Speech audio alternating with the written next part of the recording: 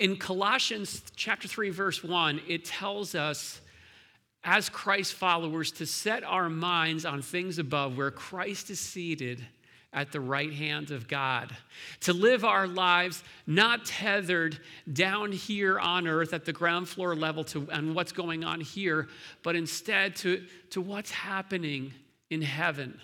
And I have heard a criticism against that point of view, that perspective. Maybe you're familiar with it. I've heard people say that, Christians are so heavenly minded that they're of no earthly good.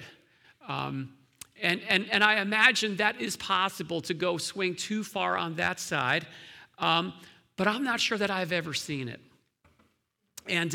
And what I have seen, and particularly in the past season that we've been working through over the last year or so, is this great challenge of having our sights set at the ground floor level, having our hearts tethered to cable news commentators and wrapped up with political pundits and social ideologies. And maybe I'm missing something, but I've yet to hear those voices bring in that heavenly perspective, that eternal perspective that God's called his people to set their hearts upon. And what I've come to understand is that the only way that we're of any earthly good is if our hearts, our lives are set on heavenly realities.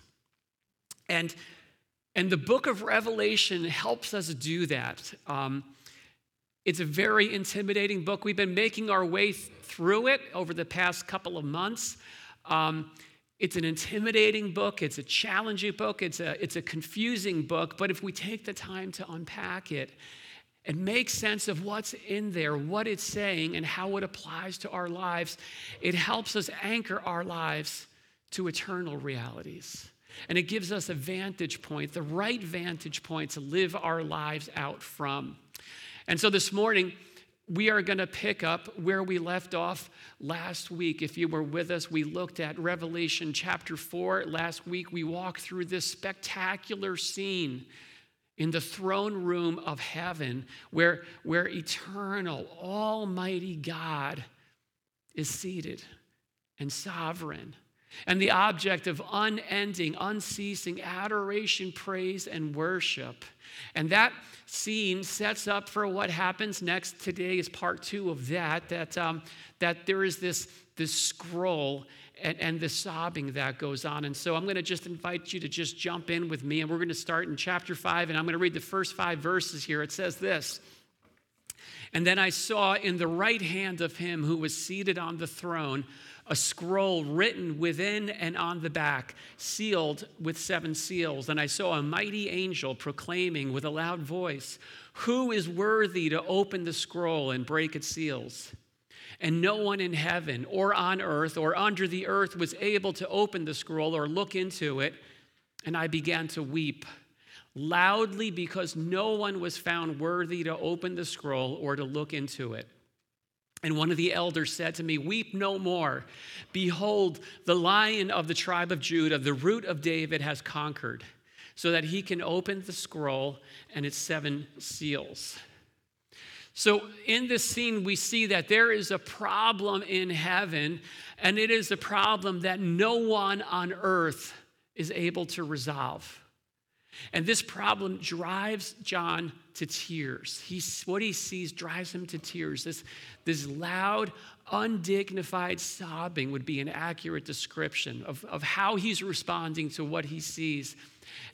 And the problem that he is crying over is really, it is the ultimate problem of our existence, of human existence. It has to do with the scroll that he sees, and it's gripped in the hand of Almighty God.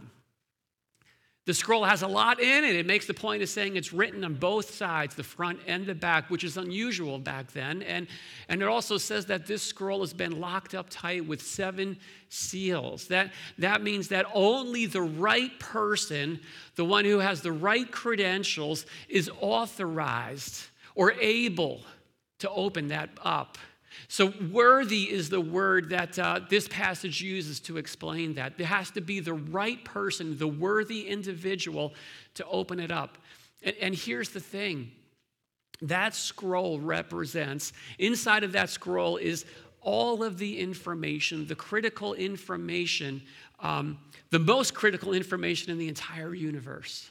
Because within that scroll lies Almighty God's playbook for the final chapter of human history.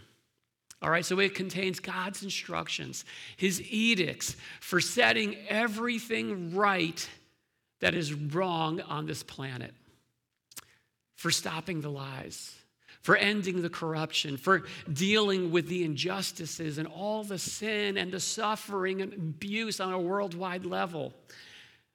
That's the ending that we're all longing for, isn't it?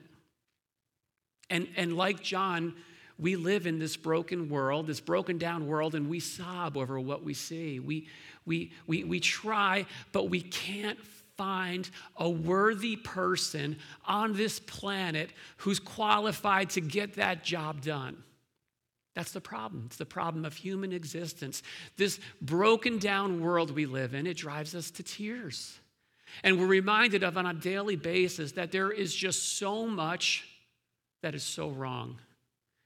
The weak get taken advantage of by the strong.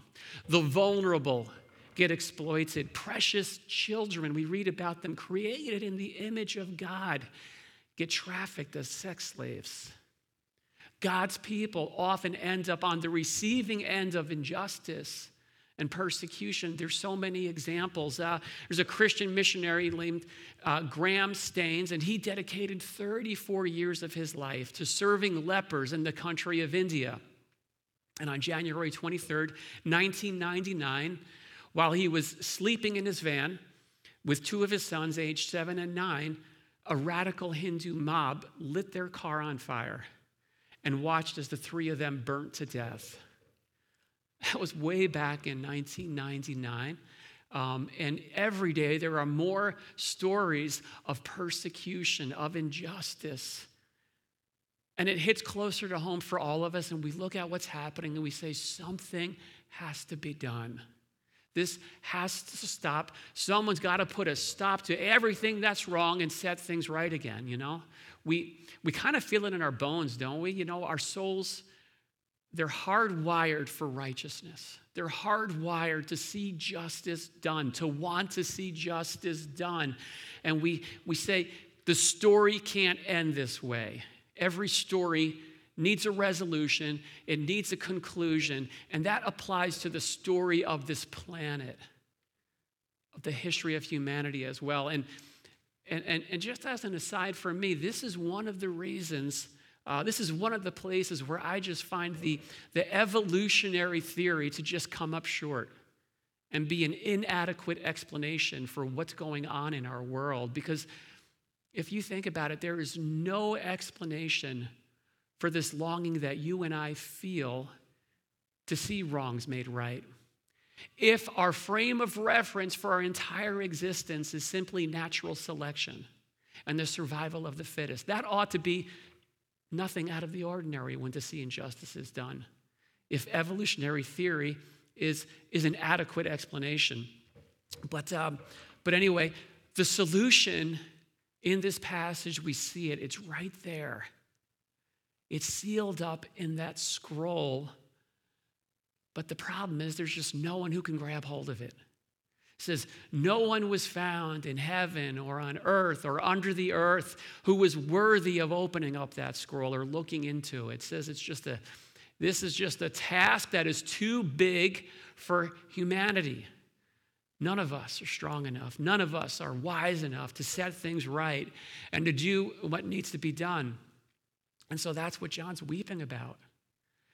Now, the expectation in John's day that there was this grand Roman Empire that he was living within, and the sights of those around him were that the empire was going to make it happen.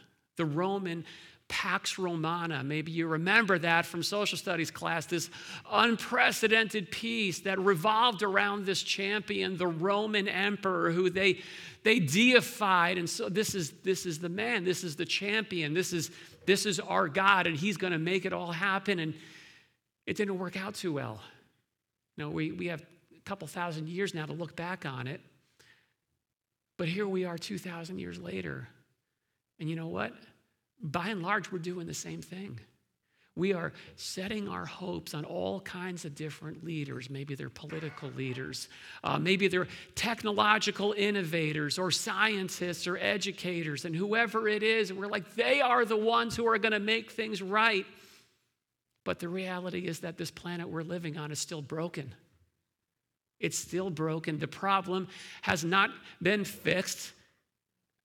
If you ask me, it's gotten a lot worse, right? There's sobbing that continues. And there's been more bloodshed and more war in this past century than there has been in any other century. If the statistics that I've read are correct, that's kind of disconcerting. So this is the scene. It's a very sad scene.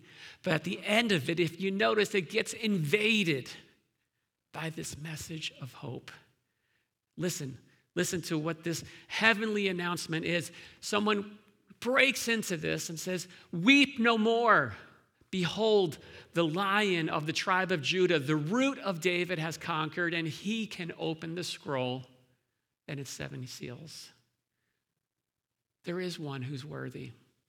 There is a hero in heaven who's qualified, who's competent, who's capable of doing what so desperately needs to get done down here on earth. And the passage goes on and it paints a portrait of heaven's hero who we know and understand is the incomparable Christ. So let me just read that, and we'll read from verses 6 to 10. It says this: "And between the throne and the 4 living creatures and among the elders, I saw a lamb standing as though it had been slain, with 7 horns and with 7 eyes, which are the 7 spirits of God sent out into the earth. And he went and took the scroll from the right hand of him who was seated on the throne. And when he had taken the scroll, the 4 living creatures and the 24 elders fell down before the Lamb, each holding a harp and golden bowls full of incense, which are the prayers of the saints. And they sang a new song, saying, 'Worthy are you to take the scroll and to open its seals, for you were slain, and by your blood you ransomed people for God from every tribe and language and people and nation. And so you have made them a kingdom and priests to our God, and they shall reign on the earth.'" So this is a very artistic, very creative profile or portrait of our Lord Jesus Christ. And we're going to have to weed through it a little bit to make sense of this picture. Heaven's hero and the world's only hope. The passage tells us why he and he alone is the only worthy one, the only qualified one to unlock the seals and to take charge over all of creation and lead human history to God's intended conclusion. First of all, what he says is because of who he is. He says that this is a position that Jesus was destined to take on, because he's introduced with the title. He says, "Behold, the Lion of the tribe of Judah." The Lion of the tribe of Judah. And that title takes us all the way back to the book of Genesis, way back in the Old Testament. We're going from Revelation, the last book, right to the first book. And there was this ancient prophecy that Jacob made when he was on his deathbed, and he's got his 12 sons around him. And he made this prophecy, this promise that through the prodigy of his son Judah would come one who was destined to rule over the nations. All right, and so when you flip to the very first page of the New Testament, Matthew chapter 1, do you know what the first thing is that you find? You find a family tree. All right, you see this genealogy, and it connects the dots from Jesus' birth and traces his bloodline through his mother Mary all the way back to who? To Judah. To Judah. Listen, Don't make the mistake of thinking that Revelation, when you open the book of Revelation, that you've entered into the stuff of pipe dreams and fairy tales and comic book kind of material. That is not the case. This is for real. This is for real. This is divine destiny playing out, taking shape throughout the course of human history. And he also applies the second title, that heaven's hero is the root of David. Now David had the reputation of being Israel's ultimate king. It was the high watermark of Israel, and he had the strength and he had the power.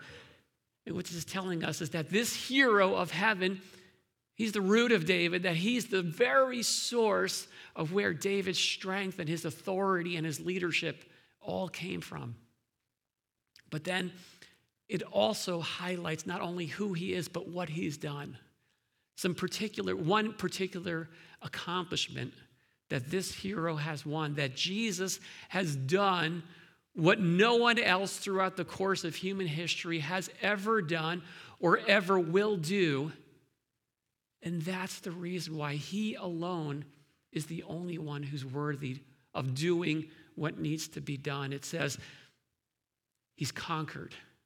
The Greek word is Nikeo, and you might be familiar with the word Nike, right? The shoe company, the sneaker company. It means victory. And there's a victory that this hero in heaven won, and what we find out is that this victory was won through his death. And so here's the point where things start to get a little bit weird. Or, well, we're in Revelation, so the whole thing's weird, right? But based on the introduction we've heard, right, the Lion of Judah, the root of David, what's the expectation? The expectation is that we are going to see come center stage some kind of mighty, triumphant, conquering king onto the scene, right?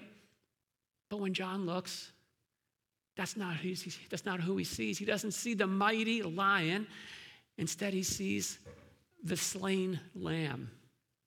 Literally the slaughtered lamb, the bloody, beaten, broken down lamb, the one who is worthy to take the scroll, to rule the world, is the same one who's laid down his life in our place as the sacrificial Lamb of God.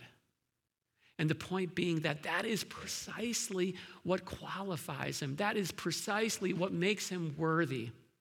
You know, there's a lot of sacrificial lambs we see throughout Scripture. They all point to Jesus, the ultimate Lamb of God.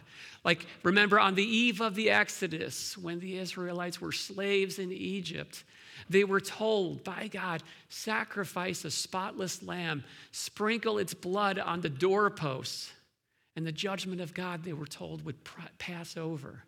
This is what the Passover holiday is all about. And the next morning, they walked out of Egypt free and victorious. Why? Because a lamb had been slain in their place. And in temple worship, no Jewish person would ever enter the temple empty-handed. You went to the temple, you would carry with you a spotless lamb, a sin offering. And that lamb would be placed there on the altar, and the priest would take a knife and he would slaughter that lamb as an atoning sacrifice. The idea being that the lamb was slain and the worshiper could go free. All of that foreshadowed, pointed to Jesus, the true Lamb of God, who went to the cross, who died in our place. He sacrificed and gave his life for the sin of the world. He bore the punishment that we deserved. And his death is what won our victory. The courts of heaven, they sing out this new song as the hero of heaven grabs hold of the scrolls. And what are they talking about? They're talking about the sacrifice. They're singing about the sacrifice he made. They say, you are worthy to take the scroll and open its seals. Why? Because you were slain. because by your shed blood, you ransom people for God. See, Jesus' death paid it all. It paid the price in full for humanity to be restored and made right with God. No one else has ever done that. No one else could ever do anything like what Jesus has done. And so let me try to put it in perspective. Let me try to be, not the exaggerating preacher this morning. I want to be accurate. I want to be clear and communicate clearly the point this passage is making. Here's what it is.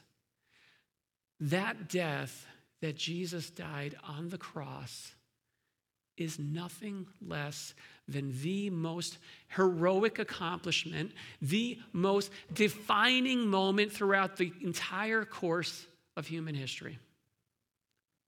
That's not an exaggeration, and I do understand full well that may sound absolutely outrageous, audacious. You may or you may not agree with that statement, but make no mistake, that's precisely the point this passage is making. I'm not going to try to convince you of it. According to this passage and what I read here, it will be crystal clear on a coming day. But here's the thing, each of us has to decide what to do and how we're going to respond. See, the halls of heaven are echoing with the sound of this new song. They sing about how Jesus' blood paid that ransom price. His sacrifice won our salvation and everything that needed to be done to make us right with God. It got done by Jesus on the cross. And what he did, it doesn't just apply to certain people, a special breed of people in certain areas, the good guys or whoever it is, my team. It makes the point that this is global. This is worldwide. It applies to people from every tribe, every language, every people, and every nation. His death turns rebels into royalty. It welcomes us into this brand new kingdom community, one where he is exalted as Lord and King, and it magnifies him as the one of ultimate worth. And so here's the question. Have you made the hero of heaven the champion of your own life? No one has done more for you than the Lamb of God who was slaughtered for you. He gave his all for you. And one of the things I love is that the marks of his sacrifice remain. They're there to remind us of everything he's done. He's not ashamed of the price he paid, right? Remember, after he was resurrected, the scars were still there. And he went to Thomas and he said, go ahead, put your hand in the holes put your fingers in the holes in my hand where the nails were. Later on in Revelation 19, there's this other amazing portrait of the exalted, glorified Jesus Christ as he comes to take the throne and comes to reign. And the description is incredible. I hope we get there. But here's the thing. He's still wearing a robe dipped in blood. He's still reminding us always, this is what I did for you. I shed my blood willingly for you. No one forced me to do it. I did it to make you my own. Let's finish the passage, and we're going to read the response to what's happened in heaven. It sets into motion. Once Jesus grabs hold of this scroll, worship starts flowing. Worship ignites. And some of these words of worship, I want to just tell you in advance here. They may sound familiar to you back from last week's passage and this week's passage as well, because many of the songs that we sing week to week, many of the worship songs we sing, they're lifted right from these two chapters, Revelation chapter 4 and 5. So here's what it says. It says, then I looked and I heard around the throne and the living creatures and the elders the voice of many angels, numbering myriads of myriads and thousands of thousands, saying with a loud voice, Worthy is the Lamb who was slain to receive power and wealth and wisdom and might and honor and glory and blessing. And I heard every creature in heaven and on earth and under the earth and in the sea and all that is in them, saying, to him who sits on the throne and to the Lamb be blessing and honor and glory and might forever and ever. And the four living creatures said, Amen. And the elders fell down and worshiped. So this chapter ends in a familiar way. If you remember and you were around last week, it sounds a lot like how chapter 4 ended, right? Worship and adoration and declaration has been ignited once again. But there's a few ways this is different. There's a few critical differences that stand out. One of them is this. Last week in chapter 4, it was God Almighty, the one who was seated on the throne. He was the sole object of worship. The spotlight was on him alone and his matchless worth, and he was seen for who he is. Now in chapter 5, that same applause, that same fanfare is being directed not only to the one who sits on the throne, but to the Lamb as well. Jesus is right there, right at the center of it all. He is at the right hand of the Father, and together they are receiving the same glory, the same honor. And that matters for this reason. When we start to ask the question, when we try to answer the question, who is Jesus? It gets answered a lot of different ways. You know, the very first of the 10 Commandments, the Lord says, you will have no other gods before me. You worship me alone, right? And what do we see here? We see undiluted worship being directed to both the Father and the Son. So if there's any question about whether does the Bible teach that Jesus is fully God? Just open it up to Revelation chapter 5. It's crystal clear. There's nothing less about the Lamb of God. Jesus is undiminished deity. Every praise given to the Father belongs to the Son as well. And even though it's not in this passage directly, we can affirm the same thing about the Holy Spirit as well, right? This is the concept of the Trinity. Second thing is this, we also see in chapter 5 how the circle of worship just grows and it expands and it gets larger and larger until the lid comes off completely. So in chapter 4, it was kind of this exclusive event, right? It was only limited to the 24 elders in heaven, the 4 living creatures, those who were closest to the throne work. They're the ones who took part in the praise. But now it's growing. It's expanding. At first it's opened up to the myriads of angels. They get in on the praise. The number, John says, it's way too big to count. And they've joined in on this worship. And they're all shouting together out loud, worthy is the Lamb who was slain to receive power and wealth and wisdom and might and honor and glory and blessing. Can you just imagine what that must sound like? That kind of worship, that declaration, those words of worship from those many voices. All of heaven is giving all the glory, all the applause to where it belongs. They are making it about him, not about them. And once again, that's just the model for us, right? This is what worship is all about. But then the last scene, you see the lid comes off altogether. John hears the voices. This time he says of all creation, giving glory, declaring the matchless worth of the Creator and the Redeemer. He says this, I heard every creature in heaven and on earth and under the earth and in the sea and all that is in them, saying, to him who sits on the throne and to the Lamb be blessing and honor and might forever and ever. All right, so what I want to ask you guys, can we try something? Can we do a little bit of participation this morning? Would you guys mind just standing up? Let's stand up and we'll just go to the next slide. And let's try that. Let's do a little preview, right? Let's say this together. Ready? To him who sits on the throne, and to the Lamb be blessing and honor and glory and might forever and ever. Thank you. Well done. Take a seat. That is what you call a rehearsal, right? That's a rehearsal. And the reality is that in this prophetic vision that John sees, he heard the voice of you. He heard your voice in it. He heard my voice in it. He heard us declaring these words of worship and saying what's true. See, we're all going to be a part of this circle of worship. And so is everyone, everywhere, at all times, all throughout human history.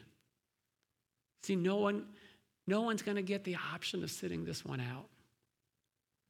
So think about who's going to be there. Hitler's going to be there. The day is coming when Hitler is going to be there.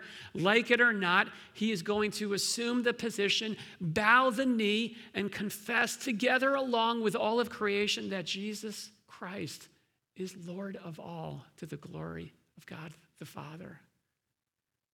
There's people I've talked to throughout the course of my life. They're filled with so much bitterness towards the things of God. They said, if I ever meet Jesus, I'm going to spit right in his face. No, you're not. That's not how it's going to go down. You're going to meet him, and you will comprehend in that instant how wrong you have been, how tragically miscalculated you have lived your life at, and you will assume the position and bow the knee and confess together with all of creation, Jesus Christ is Lord of all, to the glory of God the Father. You see, we just get the privilege of doing that today. We get the privilege of living out our lives with the recognition, aligned around the reality of who he is, and this ultimate reality of what will be clear ultimately to all of creation. And that is that it's all about him, that he is Lord of all, that he is coming to take charge. And right now we get the option of living our lives surrendered to him as a part of his kingdom, confessing him as Lord, living our lives under his authority, and living in such a way that gives glory to the one who sits on the throne and to the Lamb. They are worthy. Let's pray together.